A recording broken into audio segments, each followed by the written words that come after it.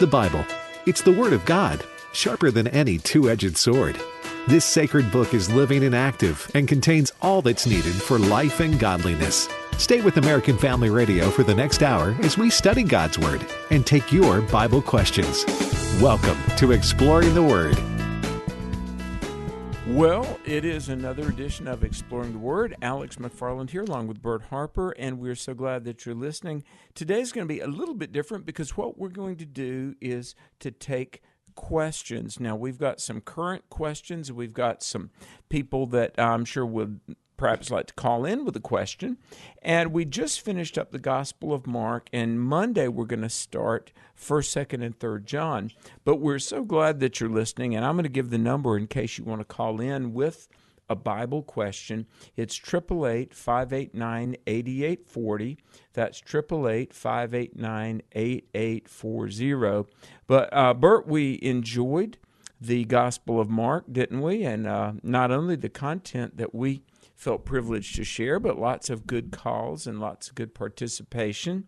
But I'm excited about getting into 1st, 2nd, and 3rd John, too, aren't you? We are. Those are great books. And matter of fact, 1st John is one of those books that we suggest new believer read. And there's reasons the way you can know you're saved. It tells you all those. So it's going to be a great study. By the way, that number will be available like it is every day at the last segment. And Robert will be ready to take that phone call at 888-589-8840. After the second segment, we'll go to the lines. But in the end, we're going to answer a lot of questions that you've been asked. We've been asked here at word@afr.net.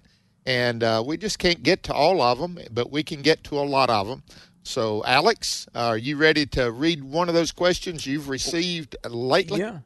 Well, and what we've got here, I'm staring at basically 30 questions that have come in over the last few weeks. And by the way, sometimes people, they'll email us word@afr.net, word, W-O-R-D, @afr.net. But in no particular order, I'm just going to do them as they come here. But here is the first question. It says, quote, "How can you still be a Christian after all of the bad things religion has done over the centuries? The church overall has plenty of, quote, dirty laundry." Bert, there's a lot we could say in regard to that, but I'm going to let you go first. What do you say? Well, first of all, the problem with the church is made up of humans, even redeemed humans. And even sometimes the church has become religious without a relationship, and that puts them on the same par as the Pharisees and the Sadducees in the early church. Yes, I don't mean to be flippant with it, but can you imagine how bad it would have been had it not been for the church? And because the church is the one that's been on the leading edge of taking care of orphans. The church has been on the leading edge of making slavery understood that it is not of God. And so, Alex, again and again, the benefits of the church way outweigh that which is negative, and it still does even today. And so their argument, I think, is mute because they're coming at it from looking at the only bad things the church has done. And if they were to take away the great things that the church has done, you would find this world in a much worse condition, if that's possible. Yeah, exactly. Hey, let me give a quote here. By the way, we could almost do the entire show just on this. But several years ago, there was a famous book out by an atheist, basically, condemning Christianity based on the bad things allegedly the church has done. And look, like you say, Bert, whenever you've got sin and sinners, there's the potential for bad things. But there was a book by a Dr. Bruce Scheiman, and Sheiman, and the book is titled "An Atheist Defends Religion: Why Humanity is Better Off with Religion than Without It." And I bought this book at a bookstore, and here's what he says. This is a quote, and he is a philosophy professor at a college, and he's an atheist. But he says this, quote, Religion's misdeeds may make for provocative history, but the everyday good works of billions of people is the real history of religion. And the history of Christianity, he says, parallels the growth and prosperity of humankind. There are countless examples of individuals lifting themselves out of personal misery through faith in God. In the lives of these individuals, God is not a delusion. God is not a spell that must be broken. For millions of people every day, God indeed is great. End of quote. And so I also say this, Bert. We're not asking you to trust a Christian that might let you down, but Christ who never will. And so while, like this atheist said, religion's misdeeds here and there might make for provocative history, but show me wherever the church has gone, there's literacy, there's hospitals, there's fresh water, there's benevolence, there's charity. Everywhere the church has gone, there's been the betterment of the human condition. Hey, one last thing, and then we'll move on. But, Bert, I was just reading this morning in the news, more and more stores, whether it be grocery stores, clothing retailers, just businesses, employers, they're leaving San Francisco. Yeah. They're leaving wherever there has been the loss of morals, defund the police, just lawlessness, homelessness, violence, just chaos grows. Show me where there's been the withdrawal of church and morality and the rule of law. It gets ugly real quick, doesn't it? It really does. Let me add something, and this is just recent for Mississippi. The home state of American Family Radio, Amory, which is just 30 miles south of Tupelo, where we are. When the tornado came through Amory and destroyed so many homes, so many businesses, 8 Days of Hope was there. Churches just going down there and helping. I didn't hear anything about the atheists showing up. Down in Rolling Fork, Mississippi, where the Samaritan's Purse has been and still growing and still doing the work, I mean, they showed up. They're still helping. I didn't hear anything about the Atheist of America showing up. Listen, that is a falsehood promoted out of hell concerning the church. Yes, we have our issues because we're human. We have those things that was wrongly done, yes. But when you, Justice said, when I just recently showed you again and again how this happens, yes, the church stands strong, and I'm glad to stand with the church, Alex. Norman Lear, People United for the Separation of Church and State, the ACLU, American Atheist, the Satan Clubs. Bert, in all the continents I've been over and throughout 50 states, why do I never see medical care, literacy, soup kitchens, clothes closets? Why is that never by the atheists and the seculars? It's always Baptist Men, Compassion International, 8 Days of Hope, World Vision. It's always the church brings the cavalry coming when people have a need. That's us. That's us, and I'm proud to be numbered with it. Amen. Amen. Amen. There's a lot I could tell. I got to tell you this, and then we're going to go to the next question. But about 5 or 6 years ago, we had a horrendous ice storm. It was in the wintertime, and our church that Angie and I go to, South Elm Street Baptist Church, I'll be there tonight. But our parking lot was right in the place, and so the power company, the major power company that's here throughout the Carolinas, came and asked our pastor, Lawrence Clapp, if they could set up in our parking lot, and we said, of course. And so there was hundreds and hundreds of trees down, and it was in the dead of winter, and there were just, I don't know, thousands without electricity right in the month of January.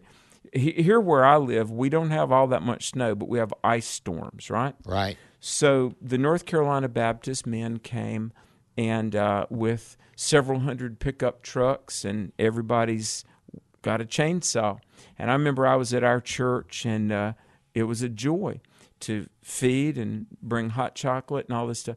But one of the guys from the power company, he said, all you guys, he said, with y'all's hundreds of volunteers, and hundreds of men with their chainsaws. He said, we couldn't have done it without you guys. And in 2, 3, 4 days, everybody had their power back on. Yeah. And they said, look, this would have taken us weeks. Thanks. I said, hey, God bless you. Happy to do it. Amen. But the church, it's a net positive, isn't it? It really is. And I don't think it's close, you know? Oh, yeah. Amen. Thank the Lord for it, Alex. I think we have time for at least another question, and we might get an answer. Let's see. Go ahead. Will we know our loved ones in heaven? Have we ever had that question asked on the telephone before, Alex? Seems like. So, Bert, we get to heaven, absent from the body, present with the Lord, but our loved ones, will we know our loved ones in heaven? With all my heart, I do believe yes. I think the Mount of Transfiguration, knowing Moses and Elijah, I don't think they had name tags on. You know, they knew that. I think they knew them. They observed that. And all the evidence is, I would say, yes. Now, it's going to be a different relationship. It's not going to be different. It's going to be different. Marriage, you know, it's not. Are you going to know that your husband and your wife, yeah, you're going to know them. But let me just share with you, I think it'll be a better relationship there. If you had that relationship down here of your child, I think it's going to be a better one up there. But yes, with all my heart, Alex, I do believe that we will know them. What about you? Well, I agree. I completely agree that we're going to know our loved ones in heaven. And like you say, one of the great verses is Matthew 17. Peter, James, and John are with the Lord up on the Mount of Transfiguration. There's Moses and Elijah that have been dead for centuries, and yet they knew them. Now, 1 Corinthians 13 says we will know as we are known. But here's the thing, 1 John 4:8, and we'll be in 1 John come Monday, good Lord willing. But it says there is no fear in love. Perfect love casts out fear. I mean, as great as our love relationships are, husband, wives, spouses, families, in heaven, no more fear, no motives, no anything. I honestly think our relationships in heaven are going to be even closer than the most intimate marriages and love relationships were here on earth. I agree with you fully. And it's the one thing you want to do, those of you who are listening, make sure you're going to be there. Trust Jesus Christ as Savior. Don't leave it up to just chance or procrastination. Trust Christ right now, today. If you need help, I want to give that partner 888, need him. Call Alex, they're ready, wanting to talk to people and lead them to Christ. So call that number if you need Christ, 888, need him. We'll be back with more questions and answers right after the break. This is Pause to Pray, a chance to stop down each day from the daily noise of life and pray for our country's leaders. Today we pray for Senator Kevin Cramer of North Dakota. He is the state's junior senator and a former member of the U.S. House of Representatives. Romans 8:28 reminds us of the qualities we should seek in our leaders. And we know that in all things God works for the good of those who love him, who have been called according to his purpose. Right now, with this in mind, let's pray together. Almighty God, we ask for guidance for Senator Kevin Cramer as he represents the people of North Dakota. We ask this in Jesus' name. Amen. Join millions of Americans tomorrow for the National Day of Prayer. Participation is absolutely free. To reserve your online prayer room, go to pausetopray.org. pausetopray.org. If you have manners, you'll say thanks when someone does you a favor. But Dr. Tony Evans says if you have faith, you should say it a lot sooner. He'll explain today as we spend 2 minutes with Tony. Let me ask you a question. If your health is falling apart, you're probably going to go to the doctor because you think the doctor can help you get it back together again. If your car is making all kind of noise, that means you need a mechanic. What do you do when your world is falling apart? When your nation is in trouble? You've hit a crisis so big that you have nowhere to go. When all human options have disappeared on you. We've had a lot of problems that we need solutions for, but that starts with going Godward. Time to get your praise on. Praise is accentuating and expressing value to God. You can worship privately. Without saying a word, you can worship, but you can't do that with praise. Praise is worship gone public. Praise is declaring your stand. That's what the psalmist meant in Psalm 34 when he said, "Oh, magnify the Lord with me, and let us exalt and extol his name together." When you magnify God, you can't make God bigger, but a magnifying glass doesn't make something bigger. It just shows you in a bigger way what's really there. Get your praise on even though your problem's not so. Praise God that he's bigger than Corona. Praise God that he's bigger than your private Coronas. Praise him that he's greater than whatever the greatest challenge is in your life. Learn to develop a deeper trust in God's preserving power. Check out Tony's CD series, Clarity in a Crisis, available online at tonyevans.org.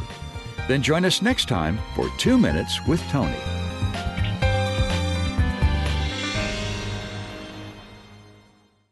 A bruised reed he will not break, and a smoldering wick he will not extinguish. He will faithfully bring forth justice. He will not grow weak or discouraged before he has established justice on the earth. In his law the islands will put their hope. Isaiah 42, 3 and 4. American Family Radio. Oh, I've heard 1,000 stories of what they think you're like, but I've heard the tender whisper of love in the dead of night, and you tell me that you're pleased and that I'm never alone. You're a good, good father. Amen. What a song. That's one of my favorites, more recent ones. And I appreciate Brent working that in and putting that in. He is a good, good father. If you have never really experienced salvation, you're missing having the best father that the world has ever known. Alex, I want to give a real quick testimony. My wife, Jan, her father left their family when Jan was real young. And so she was growing up in a time that which was unusual back in the 50s and early 60s. You know, most of the homes were intact. Some of them were not. Jan's was not. And as a young Christian, a young girl, she asked Jesus, she asked the Heavenly Father, "Would you be my father?" And she says, "I grew up with the best father anybody could ever have. He's a good, good father." And amen, Alex, he is. And that's why we give that number all the time, 888 need him, because we want to, as many people as possible, to know Jesus as Savior and Lord, because it changes everything, doesn't it? Absolutely. Jesus changes everything. You know what? I was thinking about this. D. James Kennedy. Bert, do you remember that name? Oh, man, I love D. James Kennedy. He's been dead, maybe going on 15, 16 years, but he wrote a book, What If Jesus Had Never Been Born? You know, for the people that maybe are dismissive of Christianity, and in fact, this does bring me to another one of our questions. Somebody writes in and asks, why does Christianity or most Christian denominations insist that they are, quote, the one true religion? Well, Christianity is unique. And James Kennedy talked about the fact, whether it be printing. You know, we just celebrated the release of the King James Bible in 1611. Well, Gutenberg, isn't it something? I mean, movable type printing was invented to print the Word of God. Amen. And whether it be things like human rights and our representative government and really the birth of America, the Reformation, and so many things, Christianity has immeasurably blessed the world. But, you know, why do we say that Jesus is the only way? Well, Jesus said that Jesus is the only way, didn't he? He really did. And Jesus made it plain. No one can come to the Father but by me. That word by means by, through. It's no other way. There's not a plan B. There's not an alternate route. And Jesus proclaimed that. And people that want to say, well, he was a good teacher, he was a good healer, but man, I don't think. No, if that's the truth, you go back to C.S. Lewis and Josh McDowell, and you come to the conclusion Jesus either he was a liar, lunatic, or Lord. And I with all my heart, you can't have it all the ways. Jesus is Lord. And the only way you can come to the Father into heaven is by him. Now, listen, the Bible says that. That's what we preach, and teach. Jesus is the way. It's one way. It's one Savior. And, Alex, one faith. And it's in Christ alone, isn't it? Absolutely. You know, the Christian message is unique. I mean, it really is. For one thing, Christianity, as we say this, but it's not just some words. This is a very important, salient difference. Christianity is not a religion. It's a relationship Preach it, with brother. the Lord. Yeah. I mean, and this is not just words. You know, they estimate there are roughly 24,000 religions in the world, but they all pretty much break down to the concept of works. You know, somehow or another, my meritorious efforts will put me over the tipping point, 51%, and there's more good than bad. Christianity says, look, everything about us is really bad and sinful. Augustine said this 1,600 years ago. He said, even our good works are merely, quote, splendid sins. And so here comes Christianity with a really different message, that to go to heaven, you've got to be righteous. Well, not just good effort or best intentions. In other words, if you want to go to heaven, you need to be, quote, as holy as God. But none of us have that. So if we have a relationship with Jesus, who paid our sin debt, rose from the dead, then his righteousness is accounted to us. You are, in the eyes of the Father, as holy as Jesus, if, not if you work real hard or try to do some good things, but if you'll put your faith in Jesus, you have a relationship with God through Jesus. And that is an absolute unique message. But the other thing that makes Christianity unique, and we just celebrated this several weeks ago, there's an empty tomb. Amen. No other figure, no religion, no founder, no philosopher, only the Lord Jesus beat death. Amen. That's unique. He overcame two of our the greatest things, our faults we have, sin and death. He was victorious. Come see where the Lord lay. That's where he laid. He's not there anymore. He is risen.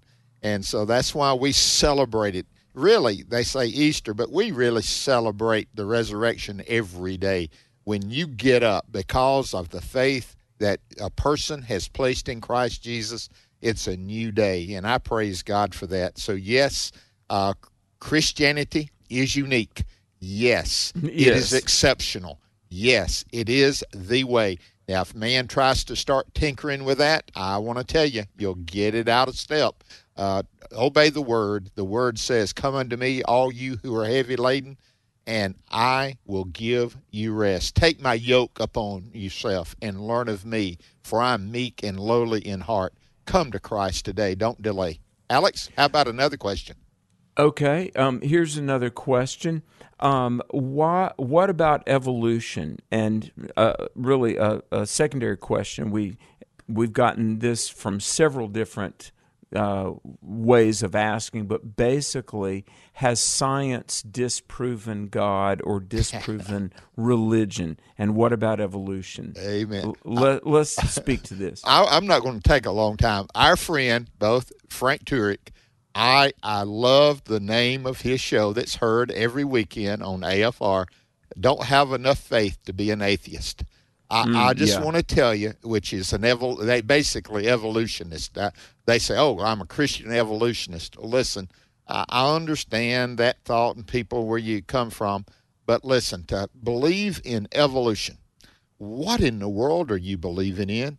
You're believing in chance, and the only way that they can even start thinking about evolution is the point of get before we started anything. Go way so far back that you can't test it. As far back as you can go physically, as far back as we can go in history, guess what? It is creation. It is man. It is God coming forth, a man coming forth from God. That's the only, they hide it in the past, which it cannot be proven. And Alex, those missing links that Darwin, or the missing link that Darwin was talking about, guess what? Has not been found. No. Oh, my goodness. You know what? There was an Oxford University professor named Anthony Kinney. And listen to this quote. He said, a proponent of the Big Bang must, if he is an atheist, believe that the universe came from nothing and by nothing. It's amazing. Do you know what? Even Charles Darwin in 1873, Darwin said the impossibility of conceiving that this grand and wondrous universe with our conscious selves arose through chance seems to me to be the chief argument for the existence of God. So to the question, no, science has not disproven God or the Bible, not at all. And first of all, Bert, let me just say this. People throw around the word science, but really, to be very accurate here, there are the sciences. There's biology, chemistry, physics, forensic pathology, even mathematics. Yes. There are the different branches of science, and each one has its various playbook. And now, commonly, a lot of people will throw around the idea that, quote, science has disproven God. But really, I'll say, okay, what scientific discovery has ever disproven God? And the answer is none of them.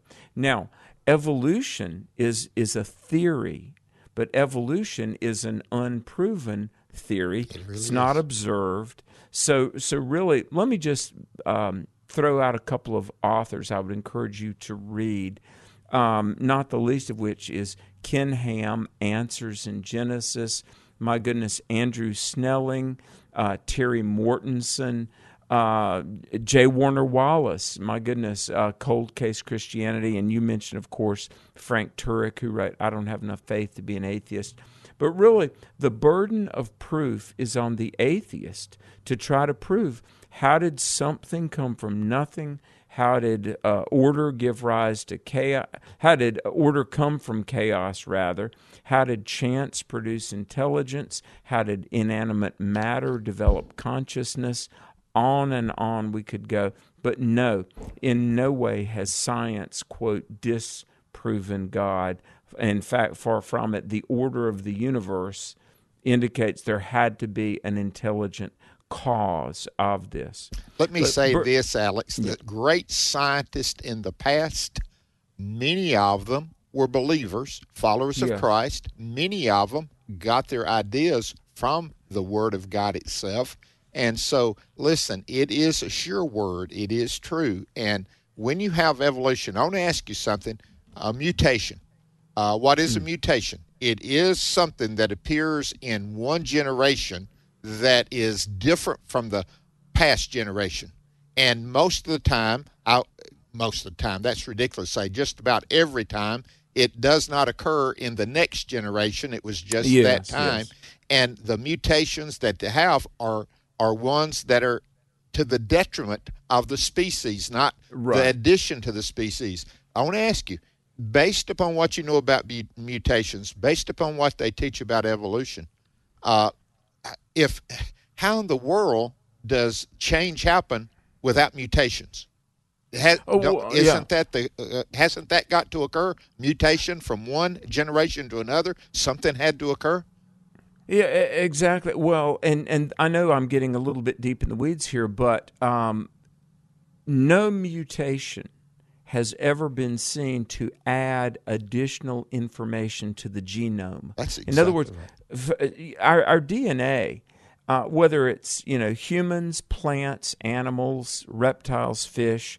Look, evolution says that the way that all of this multiplicity of life occurred is through gene mutations. But look, fins, feathers, fingers, you name it, if you want from something to turn into something else, that takes additional genetic information or coding, and we've never observed a mutation adding additional information. That's why Turek and Geisler would say, I don't have enough faith to be an atheist, because what you're by faith believing in something we've never observed. That is so true. And listen, regardless, those kids that's in the back seat riding home with mom or dad or grandmom or aunt or a friend, and you're being taught evolution in school, I just want to tell you, yes, I had to repeat it back, but I never believed it. Yes, I had to say certain things, not to affirm it, but to say, yes, I know about it. There's nothing wrong with knowing about it, but as long as you know about it, but know it's not true. But when you see in Genesis 1:1, in the beginning God created the heavens and the earth, you're looking at that is reality. Yes, God did it, and he is the one. You can depend upon him. Alex, that's why evolution came about. It was not a science. It was a philosophy. The philosophy of trying to give an answer without God. In other words, if God's not my creator, I'm not accountable to him. And if I'm not accountable to him, I can go any direction I want. But if he does exist and he is the creator, he's the one that has established this, that means at some point in time, I'm going to have to give an account. And so it's a philosophy. I'll just put it this way. I know I'm going wide here. It's not even science, honestly. No, it really, really isn't. You are right. Folks, we could say secularism, Darwinism, physicalism, empiricism. All of those isms really mean a world without God, just this physical world. And Bert, you are absolutely right. It is not science. It's a theory of trying. Well, somebody sent in this question, what are the practical implications of atheism? See, practical implications mean there is no God, but if there is no God, there is no right, there is no wrong. There's just life, as it is, but it's a very empty life. There's a guy named Thomas Nagel, and I think this is very telling. Thomas Nagel debated Gary Habermas, who's a friend and a colleague and a Christian. He's a philosophy professor at New York University and a law professor.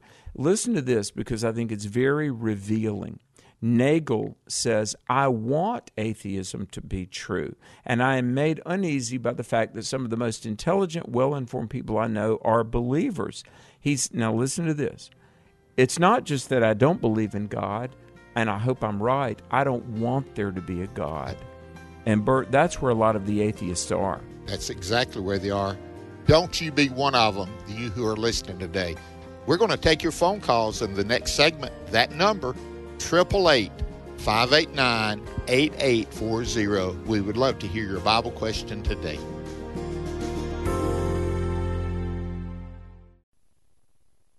Persecuted believers in Asia, they love their enemies and they count it all joy to suffer for the Lord Jesus. This is Bible League International. In China, Pastor Katsu was badly beaten. The thing they did to him is ask him to face the wall, and they strike him chest and his back.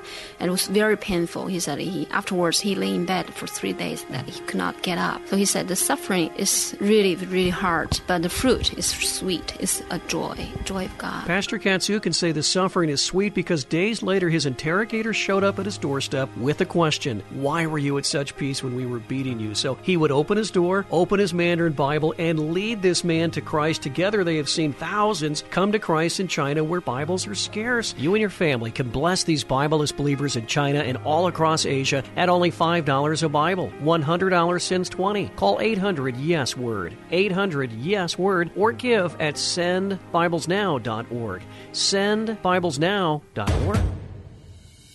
Here's Ellis Craft of Reach a Village Ministries.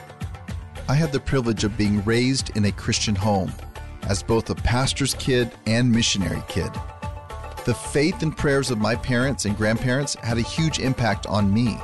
I'm forever grateful for the legacy of the gospel in my life as a child. And I love that at Reach a Village we are bringing the gospel to families with children. We are giving children a chance to respond to the gospel and become a great blessing to their families, their communities, and their nations. Any gift today will be doubled up to $30,000. That means just $1 reaches 2 children, $5 would reach 10 children, and then $50 would reach 100 children. To give, I want you to go to reachavillage.org/AFR or call 833-773-2247. That's 833-7-REACH-7. But they became futile in their speculations, and their foolish heart was darkened. My name is Abraham Hamilton III, and this is the Hamilton Minute. Will Thomas, the man who swam competitively for the University of Pennsylvania for 3 years, who then conveniently decided in his final year of collegiate eligibility to identify himself as a woman and go by the name Leah, suggested in a recent podcast interview that women who connect womanhood to biology are fake feminists. So the guy who harassed women in the locker room after swim meets, exposing his intact male biology, has the audacity to declare himself the arbiter of authentic feminism? I'm sick of this whole stupid game, and I refuse to go along with this insane nonsense. Listen each weekday from 5 to 6 p.m. Central for the Hamilton Corner with Abraham Hamilton III, Public Policy Analyst for the American Family Association. This is Exploring the Word on American Family Radio. Everybody here looking for revival in our own hearts and across the land. Everybody looking for a revival. Lift up your voice and say amen. Welcome back to Explore the Word. We're doing Q&A, the first 2 segments, and now it's your time for the phone calls to come in. And, man, people are calling. Alex, we need to get to as many of these phone calls today as possible. Are you ready? I think we're ready. We're going to first go to, and by the way, the number 888-589-8840. First, Jim in Arkansas. Hello? Jim. Yeah, Jim, you're on. Yeah, real quick. I told him I'd be quick. Is there a God? Well, if the earth was 1,000,000 miles farther away from the sun, we'd freeze to death. If we were 1,000,000 miles closer, we'd burn up. 93 million miles from the earth to the sun. Now, 2 rocks bumped together and made this. 2 rocks? No. It was my God in heaven. He created this, and that's the only way that I'm breathing and loving him today. Amen. Amen, Jim. You know, let me jump in here for a second. You know, what you're talking about is called the anthropic principle. And do you know what scientists, and not Christians, not necessarily evangelicals, but many scientists have identified what are called the anthropic constants. The nuclear forces, gravity, the distance from the sun, the 23-degree tilt of the Earth's axis, the way the planets move. There are these anthropic. Now, the word anthropology speaks to human life. All of these things that seem to indicate the fine-tuning of the planet. Just so, and that's why they call where we are the Goldilocks zone. Remember, Goldilocks said, you know, this porridge is just right. Just right. This bed is just right. And so, Jim, but it doesn't break. And exactly. The bed or the chairs. Amen. That's great. Yeah. There are more than 100 details that if any one or more of them were off in the slightest degree, life on Earth would not be possible. It does seem like the planet was finely tuned for human life. Lisa in, hello. Is it Alabama? Yes, this is Lisa. Well, thank you, Lisa. Okay. Hey, Bert and Alex, I know both of y'all kind of grew up on a farm, but my question is about, like, the lambs and the red heifer. Like, the Jewish people must have had to have meticulous records to know, well, this one was the firstborn and this one is so many years old. I mean, having a large flock. I just wanted to get your opinion on how they would know that. You're right. They were meticulous. Let me just say that, Alex, and I'll let you take it away. But the meticulousness of that, and it comes from knowing God. God was meticulous. Let me just say this, and this was talking about evolution, and hard for me to get off all of that after starting it, Alex. When you look at just a flower, take a daisy, for instance, and see the intricate parts of it and see the detailedness of it, you know that God is detailed. And the Jewish people, again, that they could mark them, and they not only, the Bible says, Lisa, he knows the sheep by name. That's what he does. But I'd say this about the flock keepers, the shepherd. They knew their flocks really well, and they knew the times they were born, didn't they? They really did. There is something, Bert, when you have been in Israel, did you visit the Temple Institute? I did not. We did. There is, and by the way, to your question, whether it be the red heifer, and the Bible talks about the ashes of a red heifer being used in sacrifices, the implements of the priests and the work of the temple. Now, we know we don't have to have that because we are the temple of the Holy Spirit now, and the sacrifice has been made. Jesus paid it all. Jesus fulfilled the minutia of the law. But let me just say that for those that sadly don't accept Jesus as the Messiah, they've been very meticulous to try to get ready for the rebuilding of the temple and the reinstitute of the sacrificial system. Now, Bert, aren't you glad we're set free from trying to fulfill the law because it's all fulfilled in Jesus? Amen. I'm not saying this any facetious way. Just when it comes to meticulous and particulars, I praise the Lord that I was not Jewish. I'm afraid I would have gotten lost so many times over the details. Being a Baptist pastor and doing the Lord's Supper was hard enough for me. I'm not a ritualistic guy. You've been around me long enough to know that, Alex. And sometimes, but the Jewish, that's amazing to me how God gave that to them. And it was a beautiful example of how we cannot keep it, but how Jesus came and fulfilled every detail that needed to be fulfilled to be the Messiah. I praise God it's Jesus, isn't it? Well, John 8:36, and we're going to be in 1st, 2nd, and 3rd John beginning Monday, but in the Gospel of John, chapter 8, verse 36, it says, if the Son makes you free, you'll be free indeed. Amen. See, Galatians says the law was a schoolmaster, literally a tutor, to bring us to Christ. I'll put it this way, and I remember I was a young believer and I was talking to somebody who had tried Judaism and later became a born-again believer.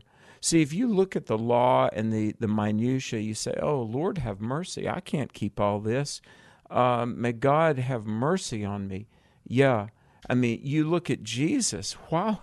Oh, my goodness, why wouldn't you want to be set free by the Lord Jesus? He fulfilled the law. Jesus was kosher for us. We couldn't keep kosher. So you put your faith in Jesus, and the righteousness and the fulfillment of the law is yours. And that's what John 8:36 says, in Christ, yes, we are free indeed. Hallelujah. Amen, Alex. You made me glad I was saved all over again, brother. Amen. Where do you go to next? Arkansas. Am I saying this correctly? Is it Alpha in Arkansas? Correct. Welcome. Yes, What's your question for us today? Okay. My question is, it's a Jehovah's Witness that my son-in-law is a Jehovah's Witness, and he asked me this question, and I said, I don't know. I'll just find out for you. It was begotten son. It's in there in Genesis about a lot of begotten. Somebody begot somebody, and somebody else begot somebody else. Okay. You probably know where it is. It's in Genesis, I believe. Yeah, thank you, Alf. Great question, Jehovah's Witness. Alex, it's like Jesus being the firstborn.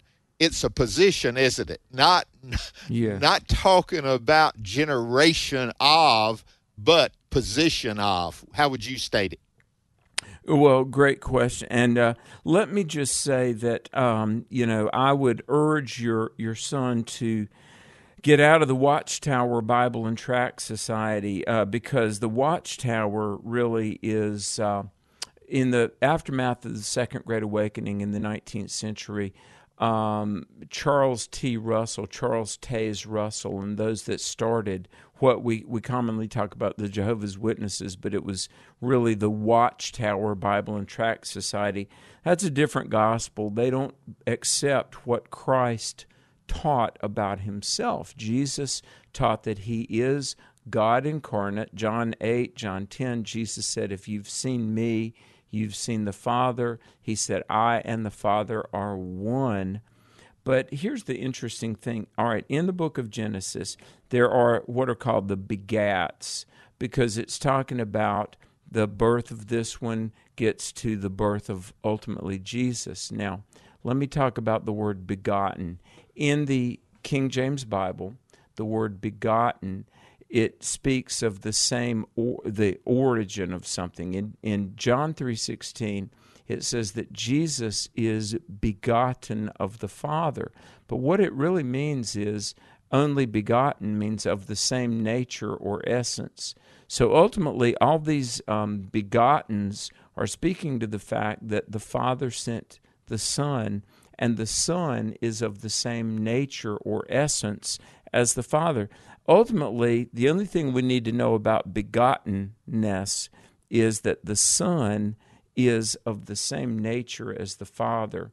And when we are in the Son, we are right with Almighty God the Father. That's the greatest news about begottenness, isn't it, Bert? It really is. That's the reason Jehovah's Witnesses, Alpha, have trouble with John chapter 1. In the beginning was the Word, and the Word was with God, and the Word was God. He was in the beginning with God, in verse 14, and the Word became flesh and dwelt among us, and we beheld his glory. They completely leave that out because it takes away everything they believe concerning Jesus Christ. And so hang in there, pray for your son-in-law, and just let me just say, if you don't know what to do, make much of Jesus. Alex, I am not, that is the whole deal. Jesus Christ, if I be lifted up, I'll draw men to him. Make much of Jesus. Jesus has changed your life. Jesus gave us new life. Jesus is coming again. Make much of Jesus, no matter what else you do. Amen. Amen. We're going to go to Sandy in Mississippi. Welcome to Exploring the Word. Thanks for holding, Sandy. Thank you. I appreciate y'all's program and learn a lot and really enjoy listening. God bless you. And I've heard you speak on this, but I'm going to take notes this time. About about speaking in tongues, was that just something that was during biblical times? I know some people do that now, especially, I think, Pentecostal maybe, and I've just often wondered for sure, is that something that we should be seeking, or anyway, go ahead. Thank you, Sandy. Sandy, thank you. Get ready. Take these notes. Let me just share this with you. In the book of Acts, the languages, it was a different language. It is different. In the book of 1 Corinthians, it can be or seems a little bit different than that. But listen, speaking in tongues, I don't believe all the gifts have ceased. I do not believe that. Alex and I both will agree on that. But it is not a sign for salvation. It is not. Right. Practically speaking, and I know that's where I come from so much, Alex.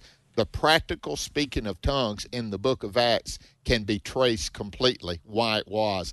In the book of Corinthians, I don't see the practicality of it, but yet at the same time to say it does not exist. But seeking it, if it's a gift, I wouldn't think you would have to seek it. I believe he said, go after the better gifts.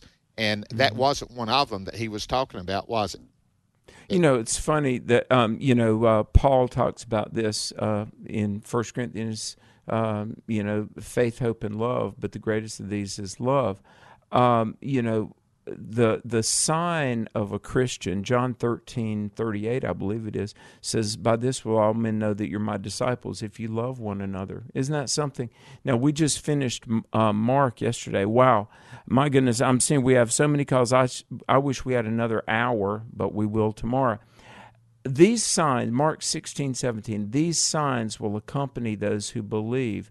And it talks about, by the power of the Holy Spirit, preaching the gospel. And one of the things that the church has is tongues. It says that we'll speak in new tongues. And, 1 Corinthians 14:39 says, earnestly desire to prophesy, do not forbid speaking in tongues. But, Bert, when you read Acts, and Acts, the Spirit of God fell at Pentecost, and Acts 2:4, they begin to speak in other tongues, and you read there are 16 known languages there. So let me say this, Sister Sandy, salvation is putting your faith in Jesus. That's true.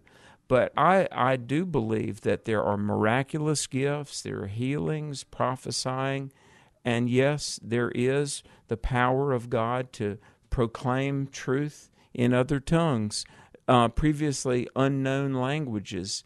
But, Bert, when I read this, in Acts 2:6, a multitude came together, each hearing the gospel in their own language.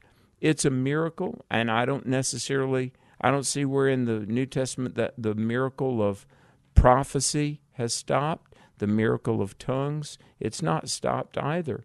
But, Bert, not all have all the gifts, do they? They do not. And again, I hope this helps, Sandy. Again, it's not necessary for salvation, but I have been with people who they felt God had given them that gift. And so we're going to be here saying, follow God all the way. Alex, we got time at least for one more.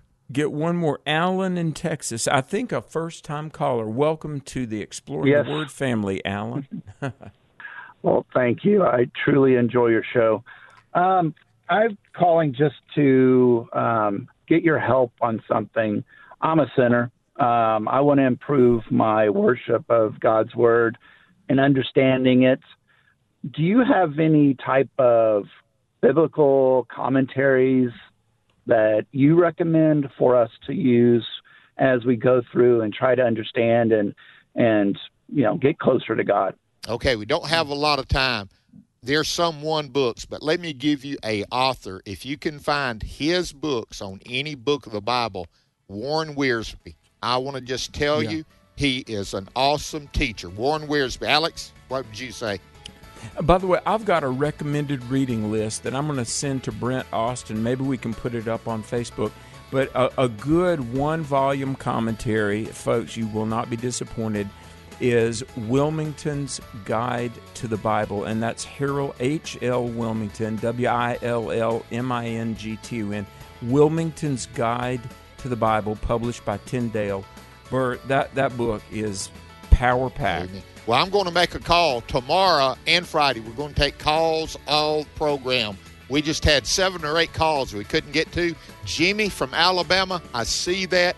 We're praying for you. Write Jimmy down and pray for Jimmy the next 24 hours, asking God to bless him. We'll see you tomorrow for more of Exploring the Word. The views and opinions expressed in this broadcast may not necessarily reflect those of the American Family Association or American Family Radio.